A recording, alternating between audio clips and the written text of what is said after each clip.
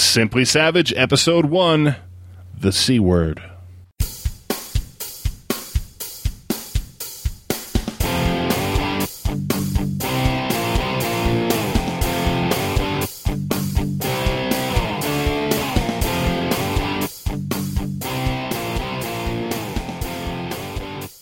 Welcome to Simply Savage, a podcast about keeping Savage Worlds fast, furious, and fun. I'm Ron Blessing. And I'm Christian Serrano. And in this episode, we are discussing the C word. And not the C word they're probably all thinking. No, we're talking about... It's the C word that's dirty for Savage Worlds. It definitely is. And that's conversion. I said Conversion. It. I shouldn't have said it. That's right. So one of the things that we hear a lot on the forums, and whenever we get to have a personality in the Savage Worlds community speak on the topic, they mention that you shouldn't convert your pet setting or your pet game or that TV show or whatever it is. If there's already rules for it, you shouldn't try to convert those rules directly across to Savage Worlds. And I kind of want to talk about how we handle that and why you shouldn't convert. Right. You've got... It's funny because we talk about how we like to have the occasional subject matter expert on this show to discuss a topic, but you really are a subject matter expert on conversions. Because, yes. Christian, you have I am. a ridiculously complete Eberron conversion. Yeah, I don't even know why I even said I am. Because actually, quite honestly, one, I'm much more humble than that. But two, it was a painful process, man. I had to make all the mistakes first, and it took me a number of years really to get it. I might trim more from it still, but I know that you love it, and I've read it. It's excellent. Thanks, thank you very much. Yeah, no, it was a labor of love, and yeah, when I first started doing the Eberron conversion, I'll say the C word for now, because that's what I was trying to do. I was trying to do a conversion. It was a conversion. Yeah. And in some cases, there's still some remnants of it being a conversion, and I think in some of those cases, I'd like to believe that they still work as conversions in some cases. But what I learned over time was I needed to focus less on the actual translation of mechanics from D20 to Savage Worlds, and more on what was D20 trying to express as a concept, and ignore the D&D mechanics, the D&D isms, so to speak, and focus on what did it mean for the setting and for the character and for the story. So my favorite example of a conversion, or better than a conversion, a retelling of Eberron that you did using existing Savage Worlds rules, is the way you handle the dragon shards. Specifically the way you handle them with bennies. And so you took an already pretty elegant mechanic, being the Fate Chip mechanic from Deadlands Reloaded. Right. And you assigned those to 3 dragon shard types. Right. And you've got... It's got the feel of Eberron, it's got the flavor of Eberron, but it is a familiar Savage Worlds mechanic. Right, yeah. That was a very serendipitous thing, quite honestly, because there just happened to be 3 dragon shards, and sort of similar to the concept of Fate, Eberron has the Draconic Prophecy, and so I tied it with that as well. And then sort of thematically, mechanically, what's happening is each of the different colored dragon shards sort of correspond to the effect that that the different types of the bennies sort of yield, and it just all fit. I remember when I first thought of it, I was sort of lining it all up, and I was like, wow, this really does fit really well, and I was really excited about it, and it's worked really well in my game so far. And I have to say the 3 chip mechanic, while not awesome for every game, totally fits the feel of Eberron. Yeah. Just like it totally fits the feel of Deadlands Reloaded. Right. And just that simple renaming and restyling. You have those little cool plastic rough cut stones that they make for the bennies. Like in Deadlands, you definitely use poker chips. Right. Totally fits with an Old West thing. So that part is pretty beautiful. But you also go so far as to convert like weapons and specific crunchy stuff, I guess is the best word for it, that's in Eberron. That I might have just been like, whatever, dude, throw that out the window. There's this great list of stuff that's in the Fantasy Companion. Just move along, right? Yeah, and I was on the fence of even doing that. I didn't know if I really wanted to go that route or not. I actually had put up a poll sometime back about what would fans like to see adapted next, and I even used that word, adapted, not converted. Right. Gear, equipment. People wanted more of the Eberron gear and equipment. And there are very specific weapons like the Talenta boomerang and things like that people wanted to bring into the game, and it wasn't really hard at all, really, to translate some of those things. At first, I thought it was going to be because damage is different, but I realized pretty quickly that damage isn't really that much different in terms of the die sizes and things like that. They're almost not. Yeah, they're almost synonymous, really. So they're really, really close. In a pinch, you could actually just convert it. I mean, yeah, a short sword in D&D is a D6 weapon. Right. A short sword in Savage Worlds is a D6 weapon. Pretty much. And you just add the strength trait, and boom. That's it. Go. That's it. Yeah, so if it's a melee weapon or a thrown weapon, I add strength. Otherwise... So if it's low-hanging fruit and continues to strengthen that flavor, that's a good thing. Right. Now, when you wouldn't want to do it is if you were playing a game that used something completely different, and then, all right, how do I make this equivalent work for this? So low-hanging fruit for purposes of flavor, I think, is cool. And even in the cases, let's say there is something that's very completely different. So, for example, D&D has spell-like abilities, and the dragon marks in Eberron are spell-like abilities, essentially. You take a feat, you get a spell-like ability. And that doesn't really exist in Savage Worlds for players, right? But what I realized was like, okay, well, we have arcane backgrounds. Oh, but you can't do two arcane backgrounds, really, right? You can't, according to the book. So make a setting rule, and you're done. You can make a setting rule, right? So that's one way to handle it. The other way I handled it was I just made it a different type of edge. So instead of being an arcane background, a background edge, I made it a racial edge, essentially. And you had to be these races to be able to take this edge, and but I mimicked. And this is an example of where instead of trying to reinvent mechanics, look at what's there and repurpose it. Just like I did with the prophecy shards, doing the same thing with arcane backgrounds. I was like, why don't I just use the same similar mechanics, just mirror it, and just call it something else, and then we're done, right? I think it's actually easier to adapt non-game material than it is to adapt game material, because there is that danger of getting stuck in the mud. Well, say more about that. Pet mechanics. Mm-hmm. Like, all right, so if you're, all right, let's say the movie Push. Right. Terrible movie, would be an awesome role-playing game. Right. So in this movie, each person has a particular type of ability. They're actually cataloged by the scientists in the world, apparently, and they're called different things. And I don't remember any of the names. But for that, all you really do is take something like the innate power edge from Reality Blur's books and come up with a power that basically fits, make sure the trappings match the movie, and bam, you're done. Yeah. But imagine if somebody had done it in Hero. Right.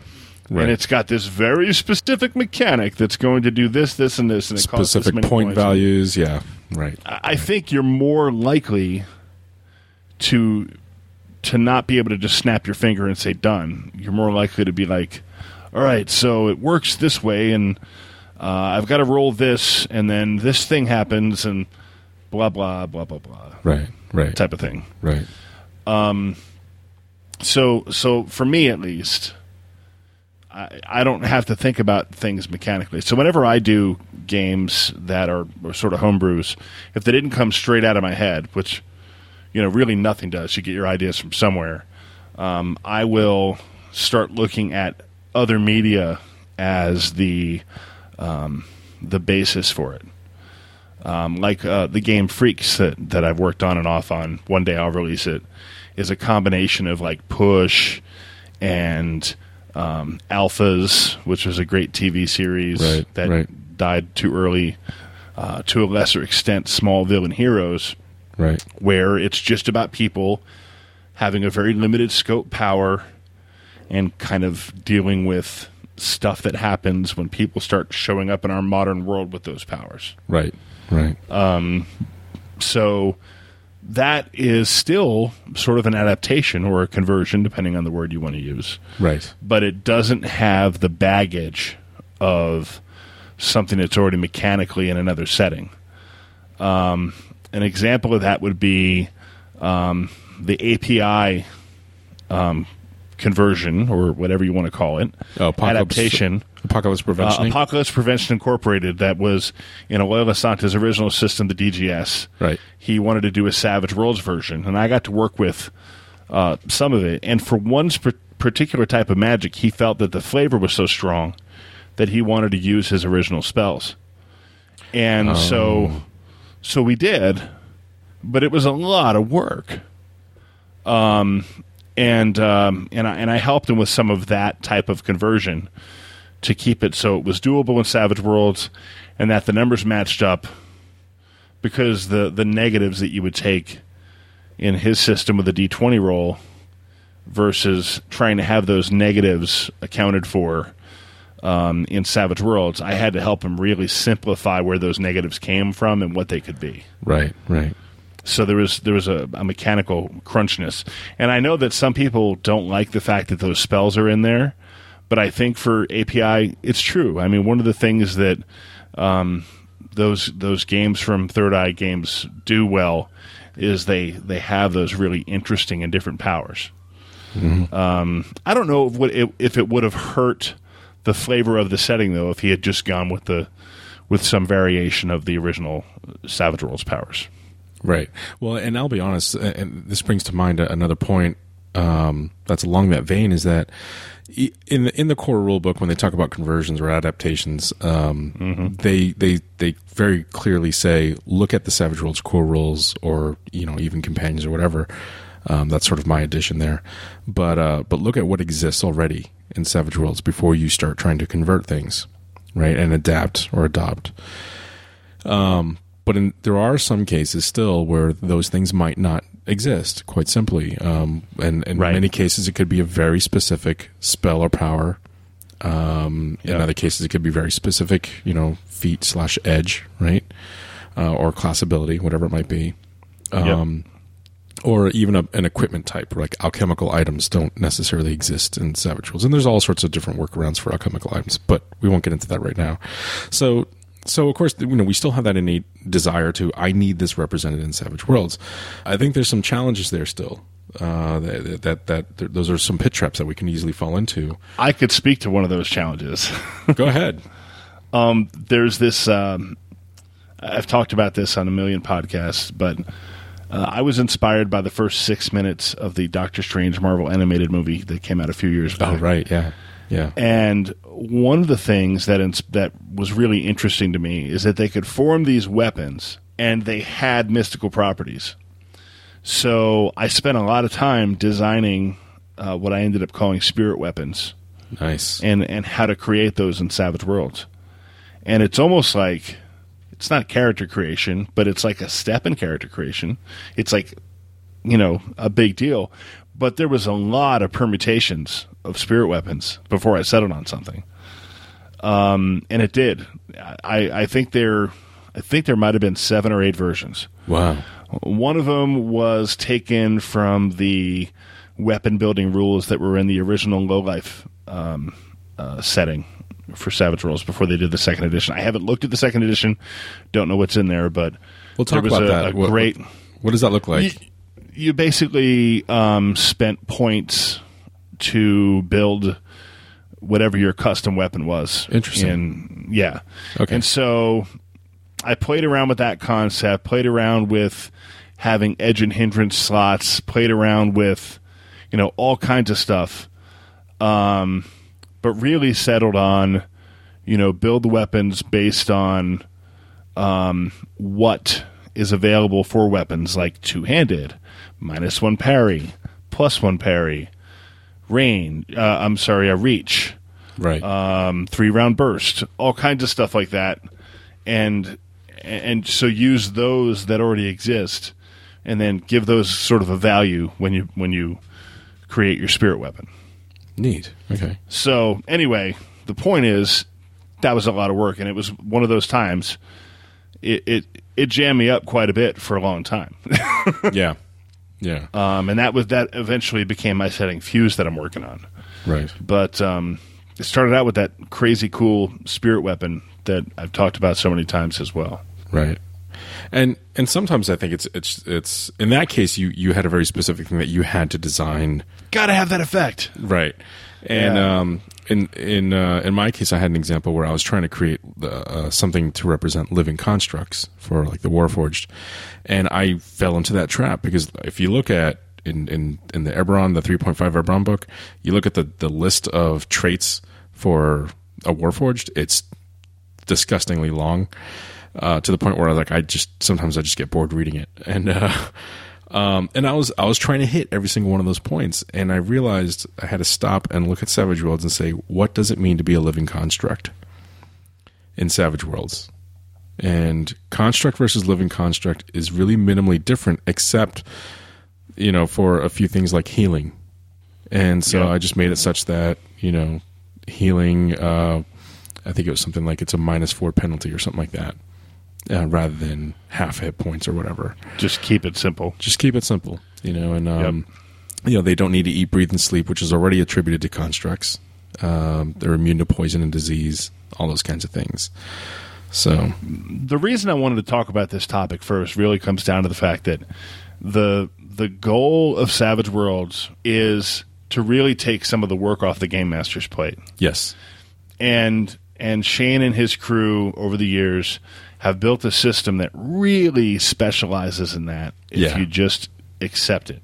Yeah. I mean, my goal when I'm doing a homebrewed setting or an adapted setting or whatever, or just writing my own material, whatever you want to call it, is always to get everything I can out of those core rules before I add anything else. Yeah.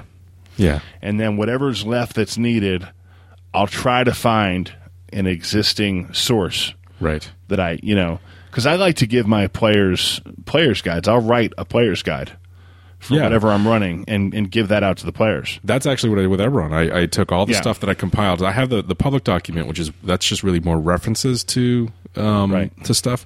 But I actually have a private version that is a full, complete write-up with all the borrowed powers, all the edges, everything, the equipment, the whole 9 yards. It's literally like I could, if I laid it out in a PDF, it'd be a product, Right. But I can't. Totally.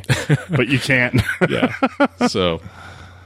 Very cool. Yeah. Well, I think that we have covered this topic well. Yeah, I think the only thing I'd probably add is that if you haven't paid attention to this section of the game mastering section of the core rule book, check it out. They talk a lot about this kind of stuff. Great advice. Yeah, it's really good advice, and it really is. Take it to heart, and that really keep it simple. Savage Worlds, again, as you said, is designed to take the work off the GM, and what's really cool is the fact that they actually added a whole section about this, about taking those other settings from other RPGs or from media or whatever it is and bringing it into Savage Worlds. Not a lot of RPGs will do that. Savage Worlds understands, or Pinnacle Entertainment Group, I should say, understands why people are coming to Savage Worlds and what they want to do with it. And totally. And it's uncommon, too, to lift up the hood and let people see what's under it with your game system. Yeah. As much as they do. It's become more common, but I think it's become more common because of Savage Worlds, not in spite of, or whatever you want to call it. And the last thing, last bit of advice I'd give is go check out the forums. If you have a question about trying to adapt something or whatever, first of all, don't do anything that has IP associated with it. That's kind of against the rules in the forums. You can use a pseudonym for a character concept if you want. But Clint is really good. Clint Black, who's the Savage Worlds rules guru, he is freaking amazing about coming up with really interesting ways to represent some of the concepts with new mechanics and new rules. He's actually the one that pointed me at the weapon building rules in Low Life. I didn't even know they existed at the time. Wow. Yeah. Yeah, So- it's amazing. Like, he'll come up with new edges for you. If you need a particular type of arcane background, he'll just say, "Hey, try this. Here's a rough version," and see if it works. And it's funny because it could end up in the core rules. I mean, the push and trip maneuver that's in Savage Worlds came from a conversation I started on the forums with Clint. Yeah, yeah, and I think even the Gaming Without Miniatures stuff came from that as well. Yeah, Definitely. Absolutely. yeah. So thanks for listening, folks. Be sure to visit the SPN website, savagebloggers.net, where we have links to get you set up with our feeds, our YouTube channel, subscribing to our other podcasts as well, and whatever cool links that we throw up there.